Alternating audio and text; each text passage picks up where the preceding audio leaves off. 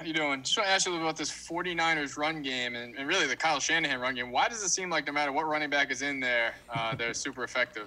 I mean, it starts with one, they're well coached. I mean, I think they do a good job, but that's not to diminish the skill set of the players. I think they do a good job of evaluating guys where some people might not have seen the value or not even that. It's what the guys they want for their system. I mean, I don't know those guys that well, but I mean, it does seem like whoever they get, they plug them in there and they can play, and they present problems, but. They probably have a checklist of what they're looking for and they probably go out there and evaluate it, whether it's through the draft process, free agency, guys being familiar with guys from other teams, and just they're like, hey, this is a guy that fits the mold for what we want, and they do a great job. Thanks. Yep. Levy. Ryan. Zach. Hey, Patrick. Hey.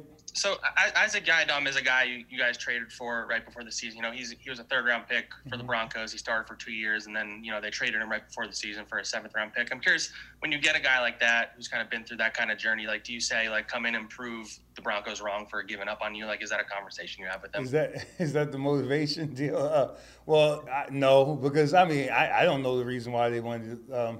They might have had a need somewhere else, and – it's all about the value and all this. I can't speak for those guys, but do I use that as motivation? No, I'm just happy he's here. He's a big corner who can run, who can tackle, has some speed, and plays physical. So I'm just glad to work with him. How has he handled that quick turnaround? He got traded to you guys right before the season and had and then he got thrown into the fire pretty quick, obviously. He's working hard, in extra time in the meetings, with our younger coaches, like Mike Trier and Blevins working with him. So, he's getting all the coaching he could take and just trying to catch up because, he wasn't here for the Zoom call part of it, and he wasn't here for training camp with us, but he's catching up. Thanks. No problem. Jordan. Pat, where do you stand at that number 2 cornerback spot? At least the outside, on the outside across from Bradbury. Guys are competing. Whether it's Corey, Ike, Slim, all those guys, they're competing for the spot, and we'll figure it out, see what happens on Sunday, who we think's going. But we still got 2 more days left of competition. I know the guys are looking forward to practice here today, and usually what we do, we just evaluate it as the week goes through, and then you get to the game, and if there's some place where you need to change there, we'll do that. But I think it's just an ongoing competition right now. It seemed like Corey was benched after the touchdown. He really didn't play much, if at all. What was the thinking behind that, and sort of what have you seen from him early on this season?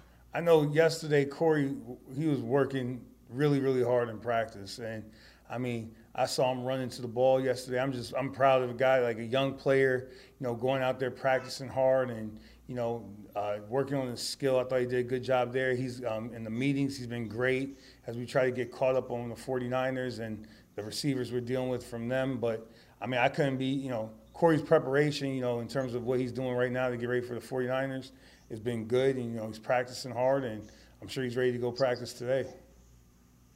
Are you content with his play on the field, though? That's also part of the equation, right? I'm not content with we all have to get better. We all so I'm not going to single him out. I have to get better. Patrick Graham has to get better. So, we're in the early part of the season. I got to do a better job of coaching. I got to do a better job of calling the game. That's how I see it. So I can't. Everybody has to get better. Anytime we get complacent in this league, that might be your last day, might be your last year. Who knows? But I'm not going to ever get complacent. I'm never going to let them feel me getting complacent. We got to keep improving. So am I content? I hope not. I hope not. If I do, I'm probably at the end of my career. Pat Leonard. Hey, Pat, you guys have been, pretty good against the run, but that last drive, obviously you end up forcing a long field goal, but the way that the Bears were able to run the ball on that last drive, that's kind of contrary to the identity you guys want. I know. I'm just wondering, why, what went wrong on a drive like that in giving up chunk plays like that, especially when they're kind of trying to protect their quarterback, and how do you guard against that happening again?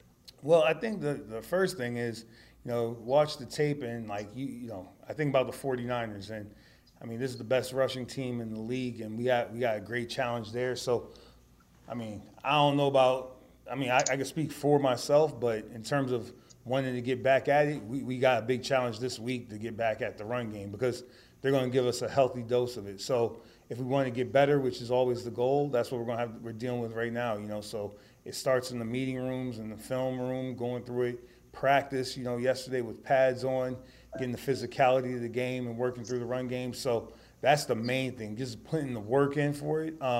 Obviously, when you give up rushing yards, especially when you know they want to run it, that's not what you want to do.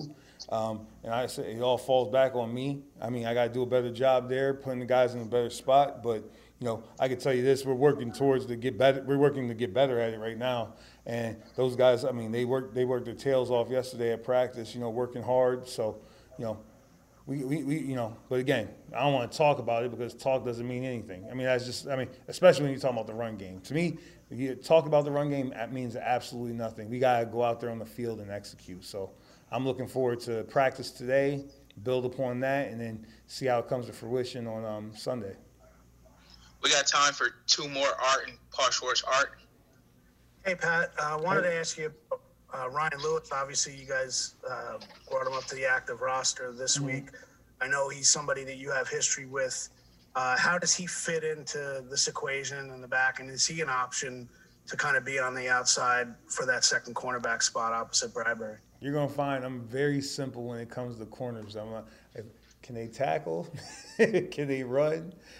Do they have toughness? So being with Ryu for a while, I know he can run. That's a given. I know he has toughness and he can tackle. So, I mean, he's in the mix. I mean, I'm telling you can't have enough of those guys. I mean, in this league, a passing league, even though, we're going to be dealing with a lot of run game right now, and that's what we got to defend. But, I mean, it's a passing league. So any of those corners that can run, tackle and have toughness, they have a chance with us. And I'm looking forward. He's been competing. He competed pretty hard yesterday in practice. We got a big day today with, some of the situational football. So, yeah, I mean, he's definitely in the mix. Thanks, man. No problem. Last one here, Schwartz. Hey, Pat. When Blake Martinez came to the Giants, he said that in Green Bay he was more of a cleanup guy, and he was looking forward to being more of an impactful guy near the line of scrimmage. We know Martinez is going to get a lot of tackles. We know that. What do you see from him as far as the quality of his tackles, and is there anything you want to maybe can help him with to make more tackles, at the line of scrimmage, tackles for loss, things like that? Well, the thing about Blake, I think I said this before. I mean, I'm not very concerned about last year. I mean, no offense, but I'm not concerned about that. But, Blake's trying to get better every day, and he loves to be coached. I think Blake's playing at a good level in terms of, getting to the ball, controlling the defense, manipulating the front. He's being physical at the line of scrimmage. I told him, I said, you look fast out there. You're playing with your hands. You're being physical.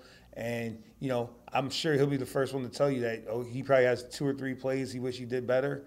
And then, add the plays I think he should have done better. And I know this. He yesterday at practice, the physicality when we had pads on, he was trying to get that done. And I appreciate how he goes about trying to execute and how he goes about working every day. He comes to work to get better every day. And so, I mean, how can I help him? I mean, I just like all the players, whether it's him, Devontae, Tay Crowder, Carter Coughlin, I'm just honest with him. If it's good enough, it's good enough. If it isn't, it isn't. And the beauty about Blake is he usually knows when it's not good enough, so he works hard to get it better. And then if it is good enough, he thinks he could do it even better. I mean, I couldn't ask for more as a coach. So, I mean, how much can I help him? Put him in the right spot, be honest with him. But, I mean, it's more the relationship is more he helps me more than anything. So because he's a good player who can execute. So he helps me more. I just try not to mess him up.